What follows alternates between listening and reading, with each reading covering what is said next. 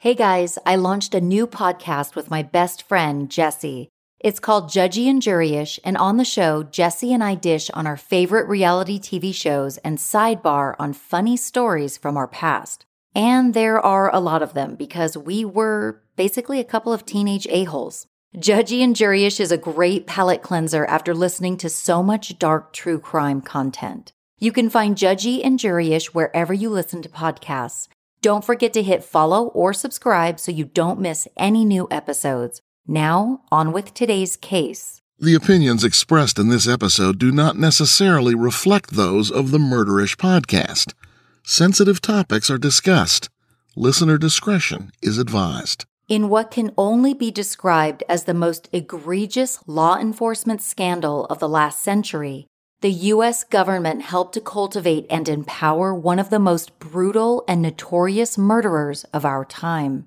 A man who was simultaneously hailed as both a savior and a devil, a protector and an oppressor. James Whitey Bulger's story is complex and almost unbelievable. How did just another poor South Boston hoodlum rise to be the king of the Irish mob and reign without punishment for 20 years as the bodies piled up around him? How did he manipulate and stay one step ahead of law enforcement, even after becoming a fugitive on the FBI's most wanted list, second only to Osama bin Laden? Whitey Bulger may have been a criminal genius, but his genius was facilitated by equally criminal men at every level of law enforcement. With their help, he went from mob boss to king rat, dying a violent and lonely death, reminiscent of the many brutal murders he so easily committed. This is Jamie, and you're listening to Murderish. Join me as I walk you through the complex and disturbing legacy of Irish mob boss James Whitey Bulger.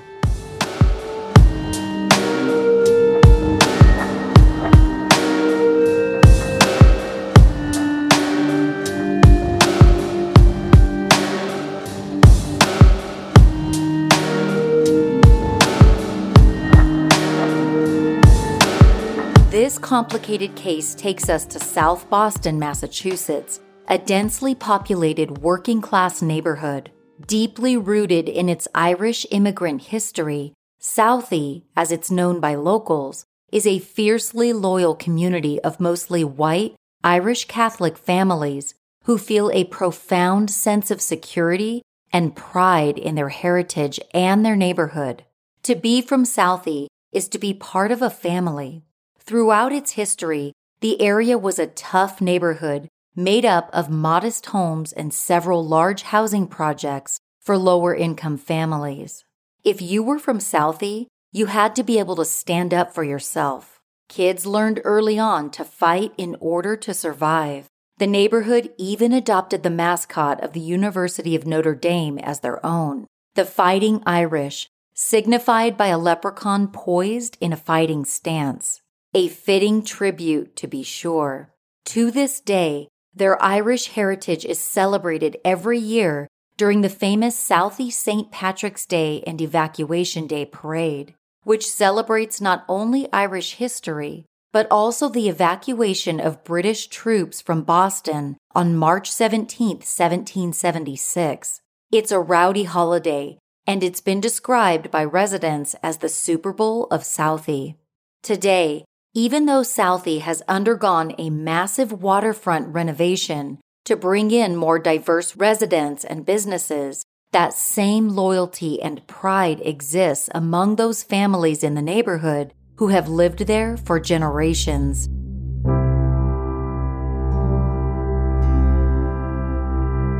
James Joseph Whitey Bulger was born September 3, 1929, in Dorchester, Massachusetts. His father, James Joseph Bulger Sr., a second-generation Irish immigrant, was born in Newfoundland, Canada. Whitey's mother, Jane Veronica McCarthy, a first-generation Irish immigrant, was born in Boston. In 1940, the two moved their family into the newly built Old Harbor housing project in South Boston, shortly after Whitey was born.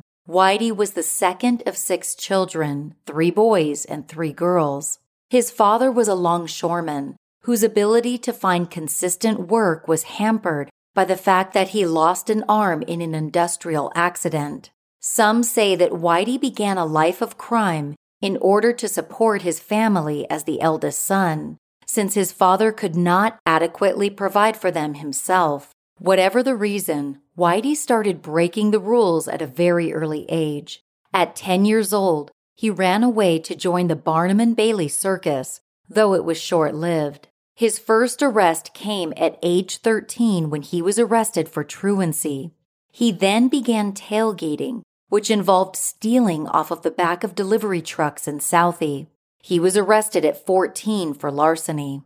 Around this time, local cops gave him the nickname Whitey due to his platinum blonde hair. He hated the nickname and threatened that anyone who wanted to live should call him Jimmy or Jim, though it seems the nickname Whitey stuck. He began to run with a gang known as the Shamrocks. Whitey built a reputation for being a vicious street fighter and a very capable thief.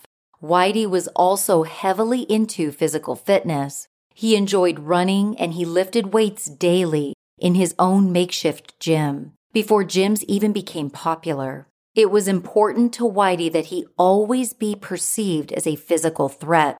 He dropped out of high school and was eventually arrested for forgery, assault, and armed robbery, and he was sent to a juvenile reformatory.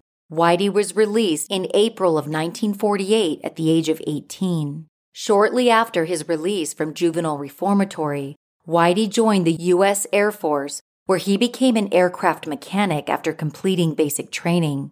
Even the military could not change Whitey's behavior. He spent time in a military prison for several assaults, as well as going absent without leave. He also spent 30 days in a Montana City jail for a bar fight. In June of 1951, Whitey was arrested for rape after police found him in a hotel with a 15-year-old girl, though no formal charges were ever filed. Despite all of these arrests, Whitey was allowed to finish his military enlistment and was even given an honorable discharge in 1952. After returning to Boston, Whitey resumed his criminal career by committing a string of armed robberies. In May of 1955, he took part in an armed robbery of the Industrial National Bank in Pawtucket, Rhode Island. He and his 2 partners made off with $42,000, nearly $410,000 in today's currency. A few months later, he took part in a second bank robbery in Boston, and then a third in Indiana. After the Indiana robbery, Whitey found out that his partner had been arrested and had given him up to police. Not unlike the trip he would make 40 years later as he became one of the FBI's most wanted, Whitey and his girlfriend embarked on a cross-country road trip to avoid arrest. By early 1956, Whitey had returned home to Boston, but was soon arrested on a warrant for the robbery. He was taken into custody by FBI agent H. Paul Rico, who worked in the organized crime unit and would become one of the people responsible for making the Boston FBI office a den of corruption only a few years later, and would have a direct connection to helping Whitey rise in the criminal underworld. Whitey confessed to the robberies, and a judge sentenced him to 20 years in prison. Now 25 years old, Whitey was shipped to Atlanta Penitentiary in Atlanta, Georgia. In 1959, after his alleged plan for escape from the facility was discovered, Whitey was transferred to Alcatraz, the infamous prison located on an island in the San Francisco Bay, where he served time alongside with well-known gangsters such as Mickey Cohen and Alvin Karpis. In 1962, he was transferred to Leavenworth Federal Penitentiary in Kansas, and finally to Lewisburg Federal Penitentiary in Pennsylvania in 1963. While in the Atlanta Penitentiary, Whitey was offered a reduced sentence for his participation in a program that he was told would help find a cure for schizophrenia. In reality, the program, codenamed MK-Ultra, was a covert project run by the CIA's Office of Scientific Intelligence.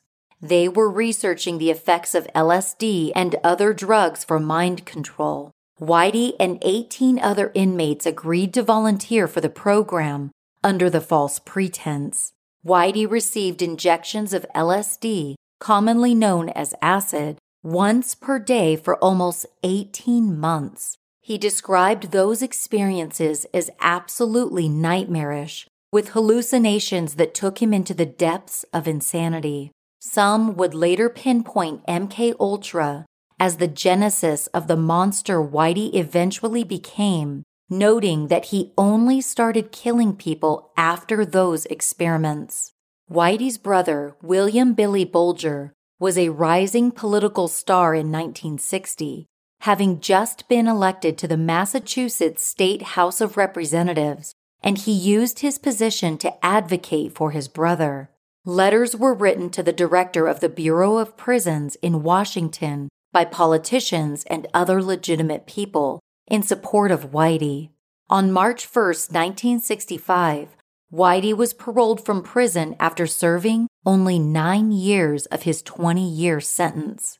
At 34 years old, he appeared no different than when he went in, 5 foot 7 inches of lean muscle, weighing 178 pounds. On the inside, however, Whitey had changed dramatically. A few months after his release, he was already reconnecting with like-minded underworld associates. But unlike the small-time outlaw he had been prior to prison, Whitey was now a man on a mission to take over Boston. And as luck would have it, Whitey returned to Boston at the perfect time, just as the city was in the midst of one of the bloodiest gang wars in U.S. history. In the early 1960s, dead bodies turned up all across the city of Boston. Men were shot, stabbed, beaten to death, mutilated, and anything in between. Presumably because they were all mob hits, none of the deaths were ever seriously investigated by police.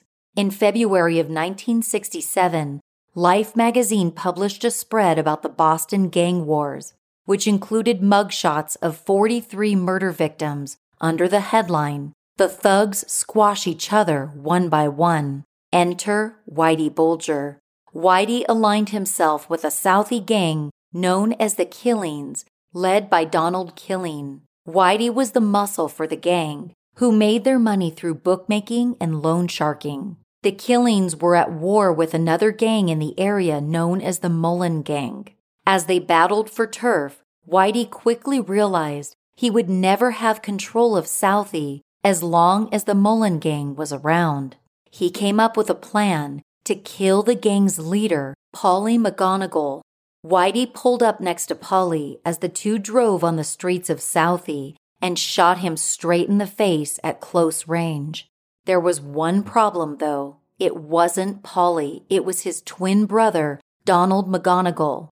This sparked a vicious back-and-forth killing spree between the two gangs. In 1972, after Donald Killeen had been murdered by the Mullen Gang, a mobster summit meeting was held at a bar in the South End, an attempt to work out a truce. Present at the meeting were the heads of several different Boston area gangs: Howie Winter, leader of the Winter Hill Gang; Joe Russo, an Italian mafioso with ties to the Patriarca crime family; Pat Nee, who represented the Mullen Gang; and Whitey, who represented what was left of the Killeen Gang. As a result of the meeting, the Killeens and the Mullen Gang joined forces, with Howie Winter as the overall boss. Whitey went along with the agreement, but he wanted more. He eventually turned on what was left of the Killeens and managed to remove them from any position of power, which left Whitey and the Mullen Gang in control of South Boston. Whitey enlisted the services of two enforcers known to be stone-cold killers. Steve, the rifleman Flemmy, and John Materano took control of all bookmaking and loan sharking operations. Whitey imposed rent on anyone looking to do business in Southie. Anyone who didn't pay cash paid with their lives. Over the next several years, Whitey systematically got rid of his competition by persuading his boss, Howie Winter, to sanction the murder of anyone who stepped out of line. One by one, Whitey killed them off until only Winter himself was left in the way. Winter would not be a problem for long, however, because in 1979, he was arrested along with other prominent members of the Winter Hill Gang on federal charges of fixing horse races. Curiously, Whitey and Flemmy, who were both involved in fixing the races, were left out of the indictments. With Winter out of the way, Whitey took over as leader of the Winter Hill Gang, officially becoming the boss of the Irish mob in South Boston. And in 1986, Whitey would again find himself in the right place at the right time, as the patriarch of crime family's Boston underboss was indicted on federal racketeering charges. With the mafia's Boston operations in upheaval, Whitey was able to take over all organized crime in Boston. But just how did Whitey and Flemmy avoid indictment? How did Whitey happen to be in the right place at the right time to take over not one but two top spots in the underworld? How did he manage to stay out of prison even though everyone knew he was a murderer? Was Whitey Bulger just a criminal mastermind? Or did he have help from corrupt men who were sworn to protect the innocent? To find answers to these questions, we have to understand a little bit of history about the Boston office of the FBI.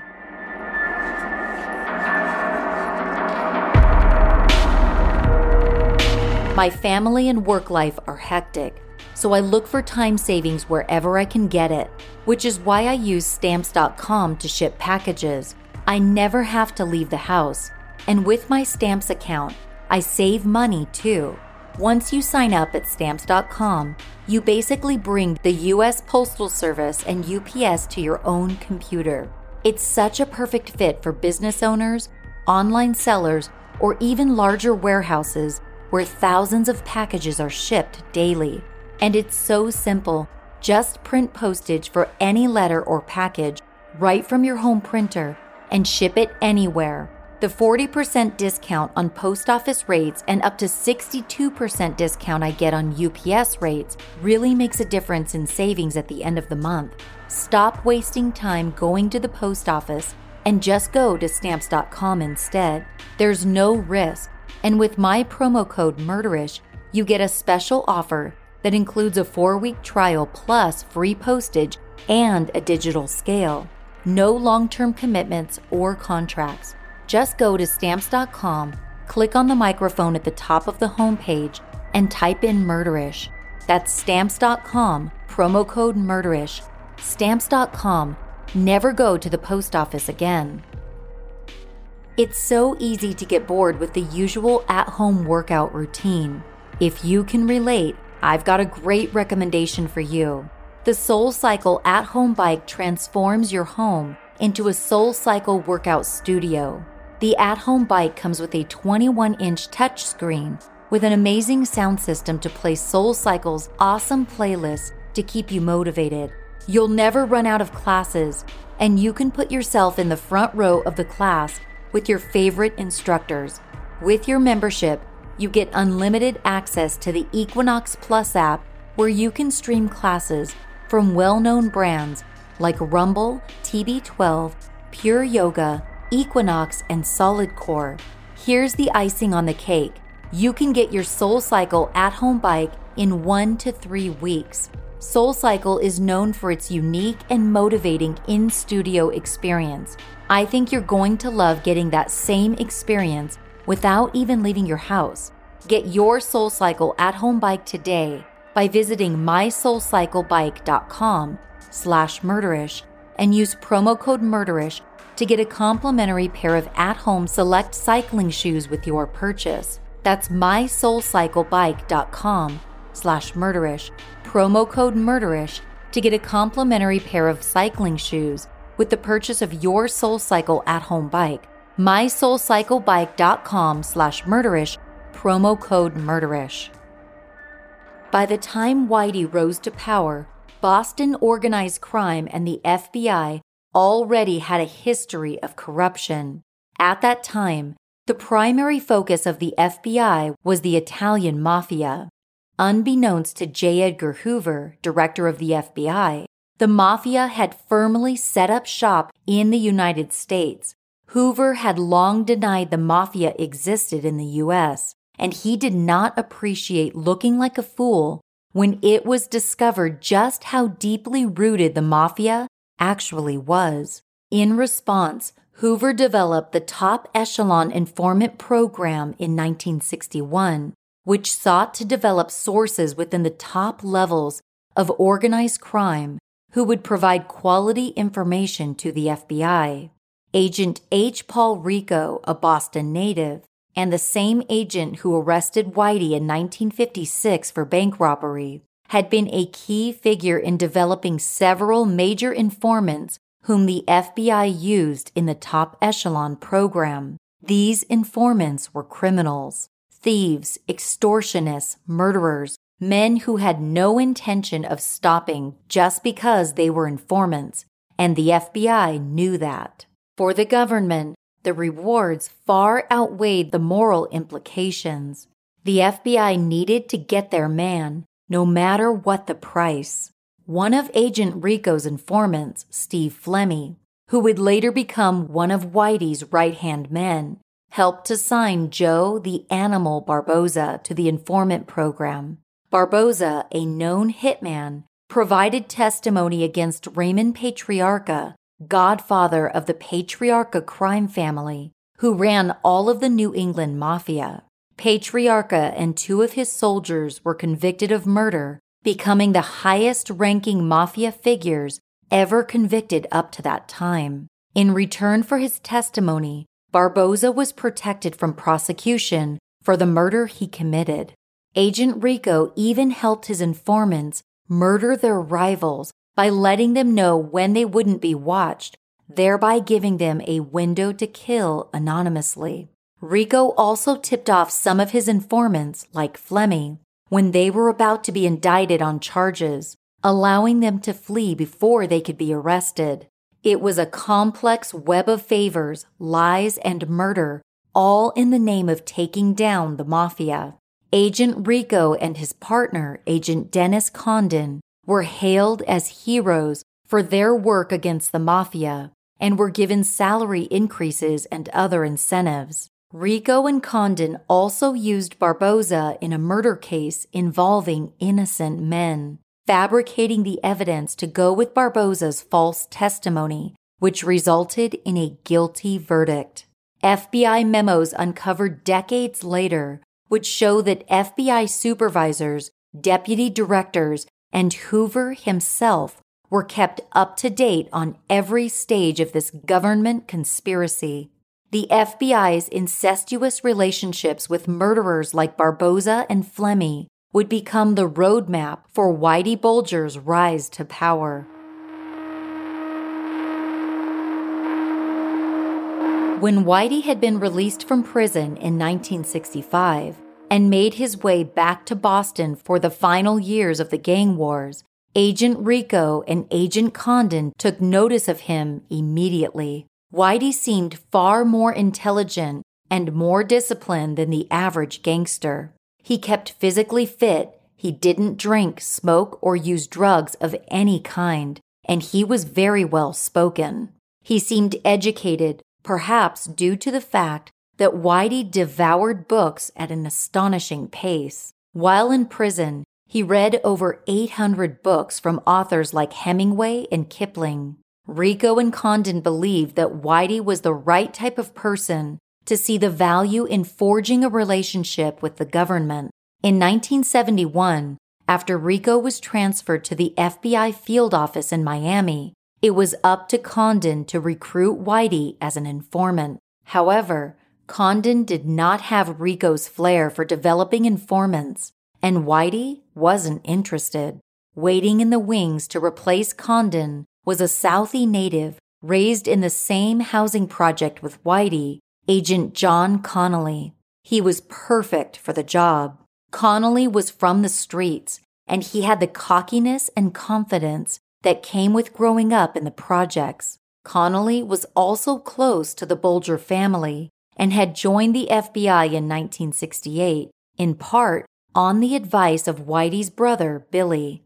In fact, Billy helped to expedite Connolly's confirmation as an agent by getting him a letter of recommendation from the same politician who had written letters to federal prison authorities on Whitey's behalf in 1965.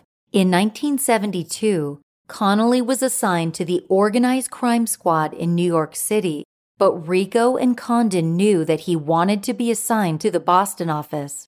After all, Boston was the mecca of organized crime at the time, and it happened to be his hometown.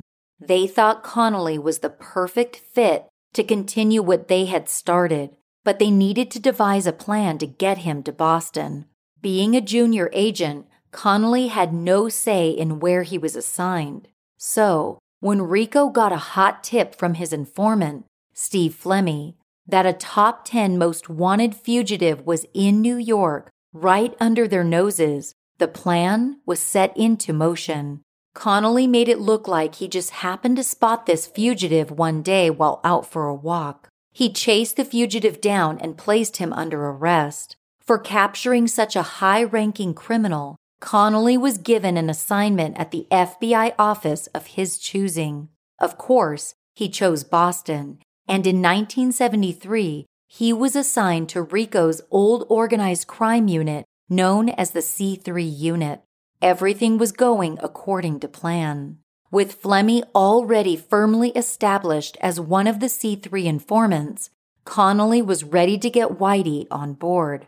By the time Connolly moved to the Boston office, Flemmi had already formed a partnership with Whitey, and the two were involved as enforcers for the Winter Hill Gang, along with John Martirano.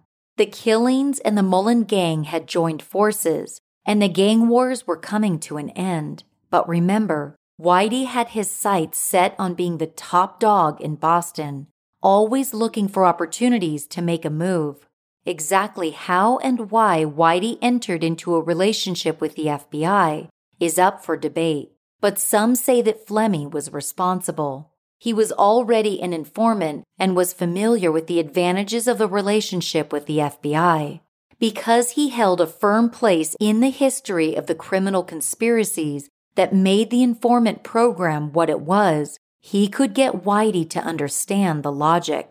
Not to mention, he may have owed the FBI a favor or two, but according to Connolly, he approached Whitey as a fellow Southie Project kid, drawing on the fact that they were cut from the same cloth. They discussed an arrangement of mutual sharing of information that would benefit them both. Specifically, they discussed information Whitey could provide regarding the Angiulo brothers, who were part of the New England Patriarcha crime family, based out of the North End of Boston. Whitey could control all of Boston if the Angiulos were out of the way, and Connolly could eradicate the mafia, which would make him a hero with the FBI. It was a win-win situation. Whatever the case, records indicate that Whitey became a top echelon informant in 1975, though he would deny this accusation right up until the day he died. This relationship is the reason why Whitey and Flemmi avoided arrest during the horse racing indictments in 1979, which allowed Whitey to become the boss of the Winter Hill Gang. Whitey provided information to Connolly that allowed him to indict the Angiulo brothers and their mafia associates under the racketeer-influenced and corrupt organizations RICO Act in 1986. Connolly became an FBI hero as the Patriarcha crime family fell apart, and Whitey easily took over all organized crime in their absence.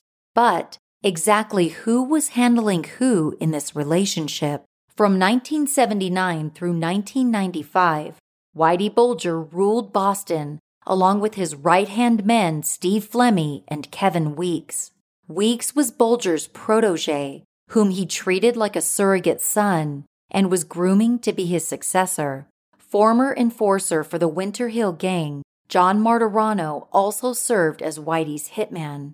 They could often be found at a local Southie bar called Triple O's or at a convenience store that Whitey owned called Rotary Variety, which he used as a headquarters for his operations. Dozens of people were murdered by Whitey and his men during this time.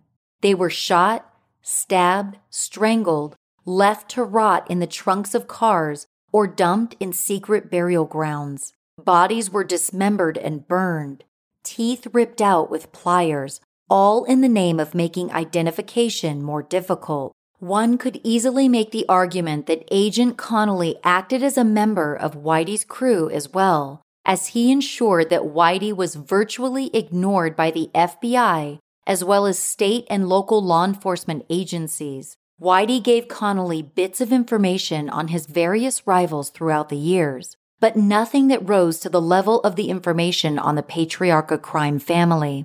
In truth, Whitey had been paying Connolly for information on his enemies from the start of their relationship, totaling $250,000 in cash over a 10-year period.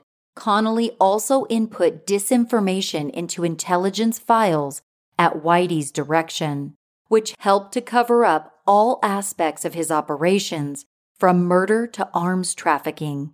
Connolly even kept Whitey's informant file active by padding it with information that actually came from other informants.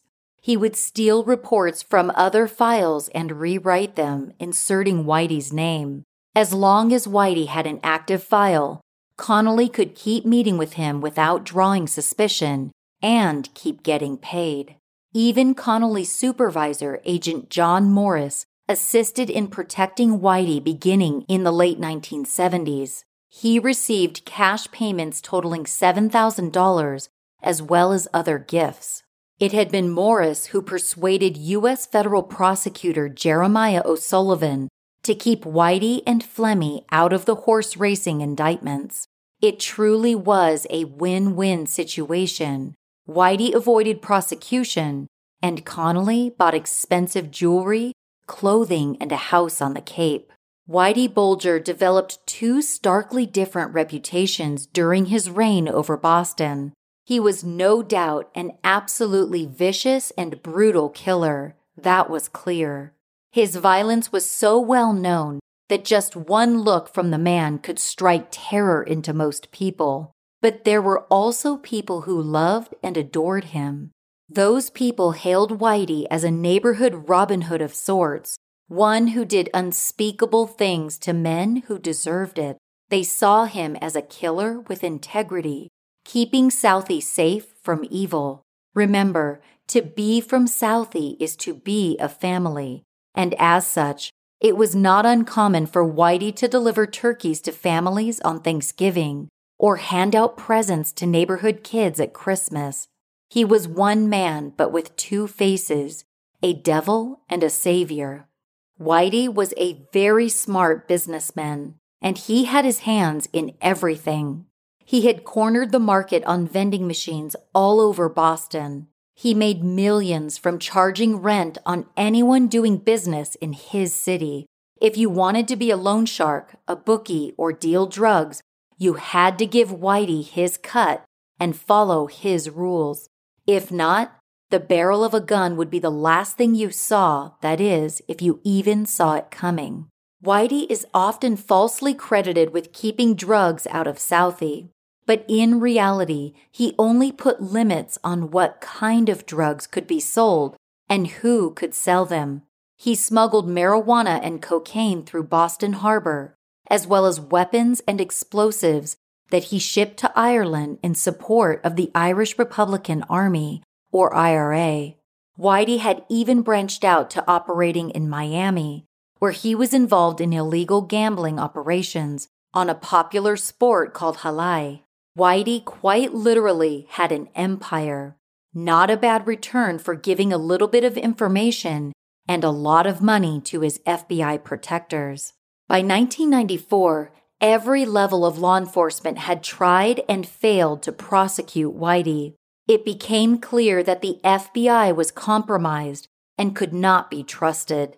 A joint task force, led by new U.S. Attorney Fred Weishak and made up of the Drug Enforcement Agency, the Boston Police, and the Massachusetts State Police, launched their own investigation into Whitey's operations.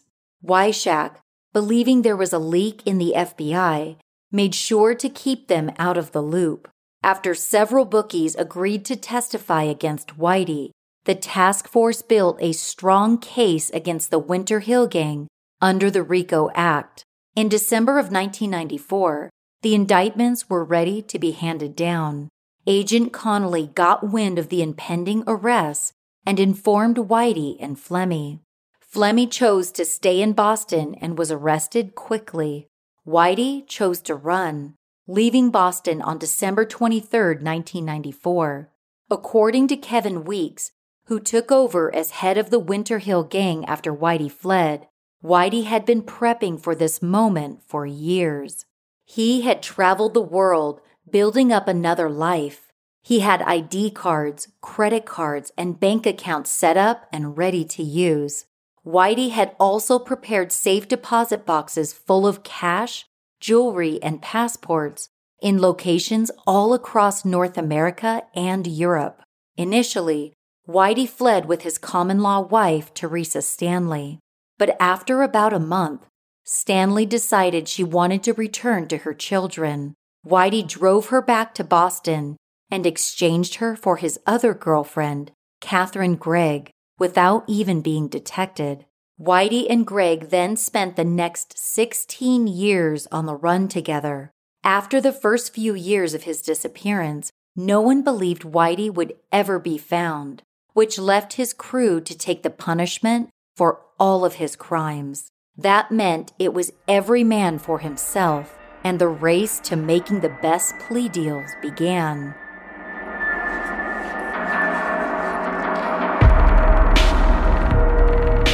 It's so hard to stay off of the Jenny Kane website because their pieces are just so cute and versatile.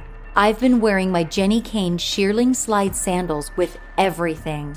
I like them best with my vintage straight-leg mom jeans paired with a band t-shirt or knit sweater, but I really like them when they don't end up in my teenager's closet. Jenny Kane has a California cool vibe that is just so timeless. Their cashmere sweaters are adorable, and everything is very well made. Jenny Kane's looks never go out of style, and they pair with just about anything. Layer your Jenny Kane pieces or mix and match them. They are perfect for weekends, the office, or any occasion, really. Trust me, one trip to Jenny Kane's website, and you're going to make it your go-to place to find pieces that elevate your style and make you feel like $1,000,000. Find your forever pieces at jennykane.com and get 15% off your first purchase when you use code MURDERISH at checkout. That's JENNIKAYNE.com, promo code MURDERISH. The first to be arrested was Steve Flemmy in 1995 outside of a Boston restaurant. He fought the charges for years, mistakenly believing that he would be protected from prosecution because he was an FBI informant. However, by 2000, Kevin Weeks and John Martirano had already made plea deals, and Flemmy knew he could face the death penalty with the information they had on him. Flemmy decided to plead guilty to 10 counts of murder and agreed to testify in exchange for a life sentence without parole. Hitman John Martirano was arrested in 1995 while hiding out in Florida. He was given an absurd plea deal in 1997, confessing to 20 murders for a reduced sentence of only 14 years and $20,000 to be paid upon his release. Supervising FBI agent John Morris was arrested in 1998 and was given total immunity for his testimony against Agent Connolly.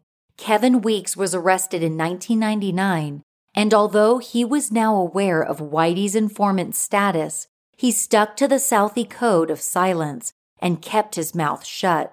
That is, until he was reminded by a fellow gangster while in prison that you can't rat on a rat.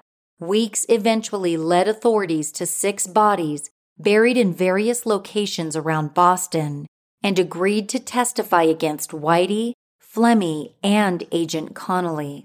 In return, Weeks served only 5 years in prison. The government wanted Whitey so badly that they willingly made these incomprehensible deals with depraved men who were little more than executioners and no less guilty than Whitey himself. The FBI created the Bulger Fugitive Task Force and offered a $2 million reward for information leading to his capture. Whitey was featured on the TV show America's Most Wanted 16 times and was number 2 on the FBI Top 10 Most Wanted list behind Osama bin Laden. Whitey and Catherine Gregg were reportedly seen in places all over the world between 1995 and 2011, but nothing ever panned out. It wasn't until the FBI switched their focus in 2011 and began a media campaign centered on Gregg that they got their big break. Not long after airing several PSAs during popular daytime TV shows, a woman called the FBI and said she recognized Whitey and Gregg as Charlie and Carol Gasco, a couple she befriended while living in Santa Monica, California, at the Princess Eugenia Apartments. The FBI quickly sent agents to the apartments located at 1012 3rd Street. The apartment manager was shocked, but confirmed that a photo of Whitey and Gregg matched the couple he knew as Charlie and Carol Gasco in apartment 303. On June 22, 2011, as a ruse to get the fugitives out in the open, the apartment manager called Gregg and told her that their storage locker in the garage area had been broken into. It was Whitey who stepped out of the apartment, dressed in a clean pair of slacks and his usual white-brimmed hat, and took the elevator down to the garage. As he stepped off the elevator, agents arrested him without incident. Whitey later said that they would not have caught him if he had been on his game. Gregg was also taken into custody a short time later. Agents found more than $800,000 in cash hidden in the walls of their apartment, as well as 30 firearms and numerous fake IDs. One of Whitey's neighbors in the apartment complex, Annalise Lentz, was absolutely shocked to learn that the man she and her 2 children knew as Grandpa Charlie was a wanted man. Upon hearing that Grandpa Charlie was in fact Whitey Bulger, America's most wanted murderer, her first thought was that there had to be a mistake. The man she knew, a man she considered to be her only friend in the complex, was not a killer. Grandpa Charlie was protective over her and her kids, often checking on them to make sure they were okay. Once, he had given Annalise a flashlight during a blackout, and when she tried to return it, he refused to take it. Grandpa Charlie was always there for her. He babysat her kids, bought them books and other gifts at Christmas, thought of them anytime he went out shopping, bringing back fresh fruit from farmers markets and other surprises.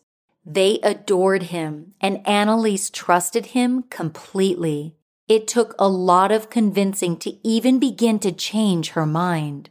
To her, Whitey was a protector, a friend, her family. And in some ways, no matter what the truth was, he was always going to be Grandpa Charlie. Eventually, Whitey was brought back to Boston and arraigned on July 6, 2011. He pleaded not guilty to 48 charges, including 19 counts of murder. Whitey's trial began on June 12, 2013, in South Boston's John Joseph Moakley United States Courthouse, with Judge Denise J. Casper presiding. The former mob boss was charged with 33 counts of racketeering and firearms possession, which included 19 counts of murder. The trial lasted for 2 months and included testimony from 72 witnesses. The prosecution lawyers were former U.S. Federal Attorney Fred Weishak, Brian Kelly, and Zachary Hafer. In his opening statement, Prosecutor Kelly explained to the jury how Whitey was an informant and also bribed those in the FBI and law enforcement so he could escape prosecution. Kelly focused mainly on the murder charges, promising shocking testimony from Whitey's associates, some of whom had taken part in the murders. He read aloud the names of each of the 19 victims, one by one, as an accompanying photo was shown to the jury. Based on the jury's solemn reactions, this was a very effective tactic. Whitey was represented by defense attorneys J.W. Carney and Hank Brennan. In his opening statement, defense attorney Carney began by explaining how challenging it had been to dig through the years of criminal history surrounding the case, and how dedicated he and his team were to presenting the truth. He took his time, laying out the FBI's history of corruption, which served as the blueprint for their handling of Whitey. Carney admitted that Whitey had committed most of the crimes charged in the indictment, but alleged that former U.S. Attorney Jeremiah O'Sullivan had given Whitey immunity from all crime, including murder, in exchange for protection back in the late 1970s. Then, Carney dropped a bombshell, saying that Whitey would take the stand to testify to this agreement with the now-deceased federal prosecutor. Carney went on to allege that his client was never an FBI informant at all, that Agent Connolly created a fake informant file full of information which was essentially useless. Carney said that he did that in order to cover up the fact that he was meeting with Whitey and taking bribes. The defense claimed that Connolly never followed FBI protocols for setting up a legitimate informant when it came to Whitey. There were no contracts signed by Whitey and no fingerprints or photos taken of him, all of which should have been in his file.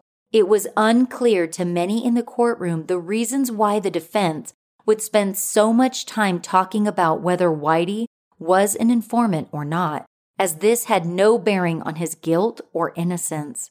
Many people speculate that Whitey just wanted to have it on record that he was not a rat. The prosecution called dozens of witnesses over the course of 7 weeks. However, their 3 main witnesses were Steve Flemmi, John Maritano, and Kevin Weeks, Whitey's trusted partners and hitmen. They testified to Whitey's various criminal activities, but their most damning testimony was related to the murder charges. Each man testified to numerous murders that they either helped Whitey commit, murders they committed under orders from Whitey, or murders Whitey committed himself, which they were then tasked to clean up or bury the bodies. These murders included the killing of 2 women, as well as 2 out-of-state murders, one in Oklahoma and one in Florida. The stories these men recounted were gruesome and unfathomable. Evidence presented included the recovery of 6 bodies in 2000 after Kevin Weeks led investigators to their locations, as well as the forensic anthropology reports on what was left of the remains. During cross-examination of Weeks by the defense, he lamented that he and Whitey killed people for being rats, all while the biggest rat was right next to him the whole time. This prompted Whitey to mumble during trial, "You suck." Weeks responded by yelling, "Fuck you," and Whitey shouted back, "Fuck you too." Weeks made a motion to move from the witness stand towards Whitey, prompting Judge Casper to step in. Clearly, Weeks still harbored feelings of resentment toward the man he had loved and trusted. The prosecution rested their case on Friday, July 26th. The defense initially submitted a list of 80 names on their witness list, but the prosecution contested most of them on the grounds that they had nothing to do with the trial. The defense's strategy was to force their assertion that Whitey was never an informant and the FBI was corrupt. The list was whittled down to 50 defense witnesses and finally down to just 12 names. Judge Casper was not interested in any testimony that was not related to the current charges against Whitey. This effectively derailed the defense's entire case. They were not permitted to use any line of questioning that pointed toward the government misconduct.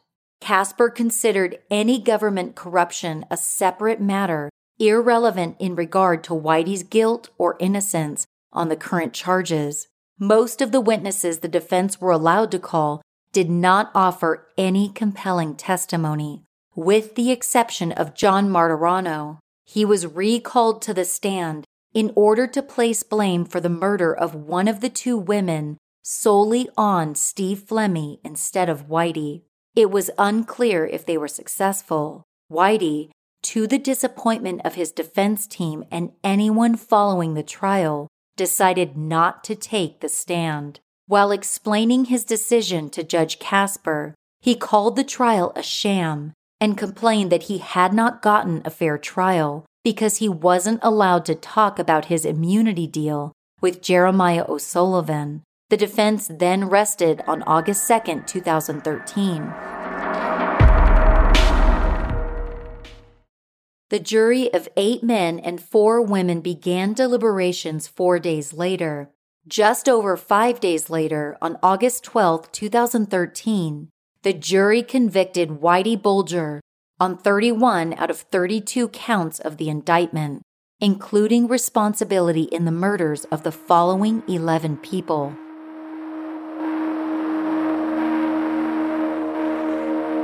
Polly McConigal, leader of the Mullen Gang, murdered in 1974. He was lured to a meeting inside Whitey's car, where Whitey shot him in the face. Jurors were shown photos of the human remains recovered from a shallow grave, including a decomposed finger with a claddagh ring. Ironically, the claddagh ring is a traditional Irish ring representing love, loyalty, and friendship. Edward Connors, murdered in 1975, was an associate of the Winter Hill Gang and a bar owner. He was gunned down in a phone booth after he agreed to turn state's evidence against the gang. Whitey and Steve Flemmi used a shotgun and automatic rifle to riddle the phone booth with bullets, nearly cutting Connors in half. Thomas King, a prominent member of the Mullen Gang, was murdered in 1975. John Martirano shot him in the back of the head on Whitey's order. Richard Castucci, a nightclub owner and bookie, was murdered in 1976 by John Martirano. Martirano testified that he shot Castucci in the head at close range as he was sitting at a kitchen table with Whitey. Roger Wheeler, a wealthy Oklahoma businessman who owned World High Lie, was murdered in 1981 outside of his country club in Tulsa. He had suspected Whitey of skimming from the business and refused to sell it to him. On Whitey's order, Martirano shot Wheeler in the eye at close range. Brian Halloran and Michael Donahue were murdered in 1982, gunned down in Donahue's bar by Whitey. Halloran had been informing the FBI about the Wheeler murder, but Donahue, unfortunately, was just in the wrong place at the wrong time. John Callahan was murdered in 1982 in Miami. Callahan was the president of World High Lie, and Whitey feared he would snitch about Wheeler's death. Martirano shot him in the head and then stuffed him in the trunk of his own car at the Miami airport parking lot. Arthur Bucky Barrett, a jewel thief and bank robber, was murdered by Whitey in 1983. Barrett was taken to a vacant house owned by the brother of a Winter Hill Gang member, where he was chained to a chair until he told Whitey where he had hidden a large sum of cash. Whitey then shot him in the back of the head. Weeks and Flemmi were ordered to bury the body in the dirt floor of the basement. Flemmy removed Barrett's teeth with a pair of pliers so the body could not be identified. Weeks would later nickname the house the Haunty because of the gruesomeness of the murders that took place there. John McIntyre was a fisherman, murdered in 1984. He had been informing to the government about weapons smuggled to the IRA. He was taken to the Haunty, chained up and interrogated by Whitey. Flemmy held McIntyre while Whitey strangled him with a rope. When the rope didn't work, Whitey shot him in the head. He was buried in the basement. Deborah Hussey was murdered in 1985. She was the 26-year-old daughter of Steve Flemmy's longtime live-in girlfriend. Whitey strangled her to death inside the Haunty because she was going to tell police about the sexual relationship she had with Flemmy when she was a teenager. Flemmy removed her teeth with a pair of pliers, and she was buried in the basement, all while Whitey took a nap upstairs. 11 lives brutally and swiftly ended without a second thought. Their story swept under the rug by corrupt law enforcement who allowed their murderers to go without punishment for decades. But what about the 8 other victims in the indictment? During deliberations, the jurors had agreed that because the major witnesses in this case were murderers themselves, they could not be trusted. The jury decided they could not vote guilty on any charge that did not have a corroborating witness. As such, much to the dismay of the victims' families, the jury found 7 of the remaining murder charges to be not proved. And in the case of the remaining victim, Deborah Davis, the jury could not make a finding either way. On November 14, 2013, Judge Casper sentenced Whitey Bulger to 2 terms of life in prison plus 5 years. He was ordered to forfeit $25.2 million and pay $19.5 million in restitution. Judge Casper called Whitey evil, depraved, and monstrous. When asked if he had anything to say, Whitey simply said no. On October 29, 2018, Whitey was transferred to the U.S. Penitentiary Hazleton in West Virginia, a facility known to be understaffed and experiencing frequent homicides at the time. Now 89 years old, Whitey's health was declining, and he was confined to a wheelchair. Rather than being kept segregated from the other inmates and close to a medical ward like he had been for years prior, for unknown reasons, Whitey's medical status was downgraded and he was put into general population. Less than 11 hours later, Whitey was found dead in his cell, beaten to death by multiple inmates who used a padlock inside of a sock and a shiv, leaving Whitey unrecognizable by the time it was over. His eyes were nearly gouged out and his tongue practically cut off. This type of mutilation was commonly used by the mafia as retaliation for being a snitch. As it turned out, a Massachusetts-based mafia hitman named Freddie G.S. was serving a life sentence for murder in the same facility and became the prime suspect in Whitey's murder. As of today, no charges have been filed against G.S. This event begs the question, was it just a coincidence that Whitey was transferred to a facility known to be understaffed, placed in general population within reach of mafia hitmen, and then found dead in a matter of hours after his arrival? Or was it just all part of yet another government conspiracy?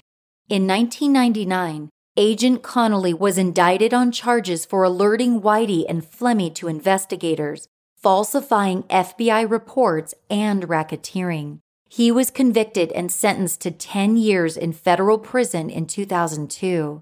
In 2008, he was also convicted of second-degree murder in Florida and sentenced to another 40 years. He was compassionately released on February 17, 2021, due to a terminal illness. Connolly's mentor, Agent H. Paul Rico, was indicted for murder in 2003 in Florida and Oklahoma. He died in a hospital while still under indictment in 2004.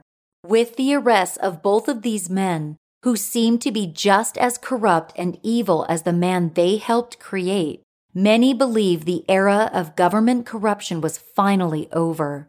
However, after Whitey's gruesome murder, the Bulger family believed his death to be a continuation of deeply rooted government corruption, and as such, they filed a lawsuit in 2020. The lawsuit alleged that 30 Federal Bureau of Prison employees deliberately sent Whitey to his death. The lawsuit is still going on today. Conspiracy or not, many people believe that Whitey got exactly what he deserved.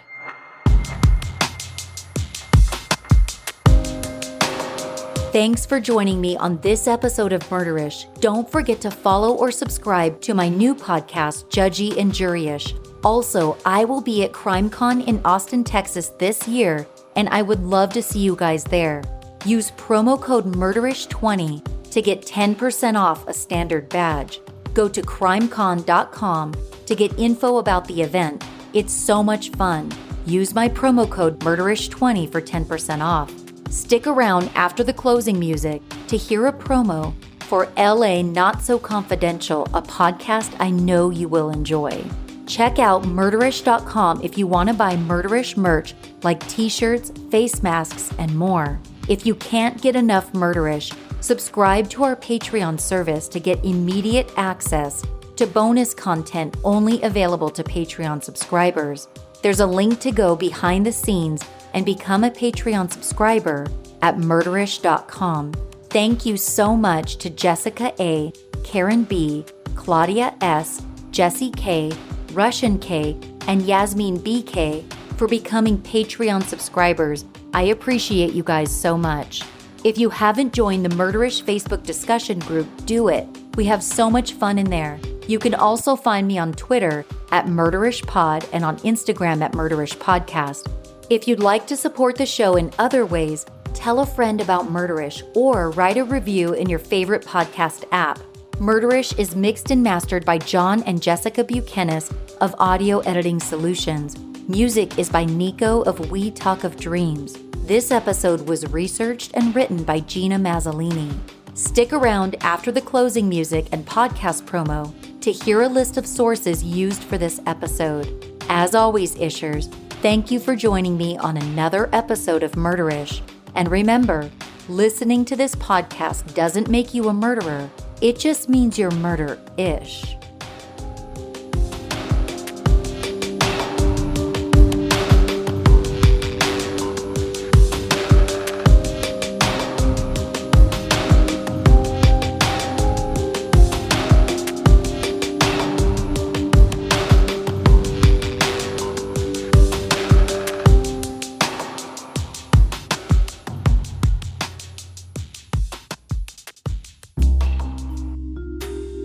Hi everyone, I'm here to tell you about LA Not So Confidential, the forensic psychology and true crime podcast brought to you by me, Dr. Shiloh, and this guy. Hi, I'm her bestie and co-host, Dr. Scott.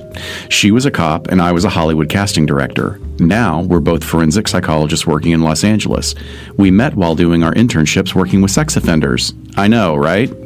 Twice a month, we bring you a classic or contemporary true crime story while applying real psychological concepts and dishing about entertainment's representations of those crimes. Subscribe now to LA Not So Confidential wherever you get your podcasts. True crime, psychology, and snark. Trust us, we're doctors.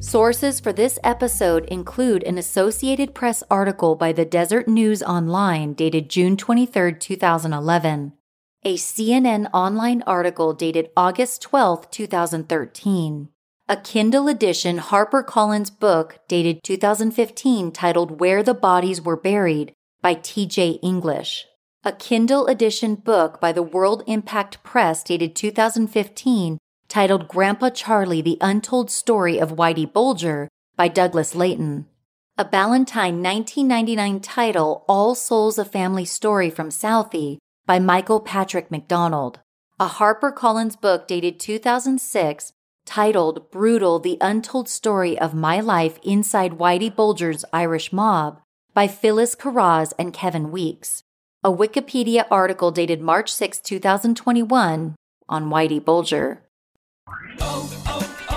O'Reilly! You need parts? O'Reilly Auto Parts has parts. Need them fast? We've got fast. No matter what you need, we have thousands of professional parts people doing their part to make sure you have it. Product availability. Just one part that makes O'Reilly stand apart. The professional parts people. O'Reilly Auto Parts.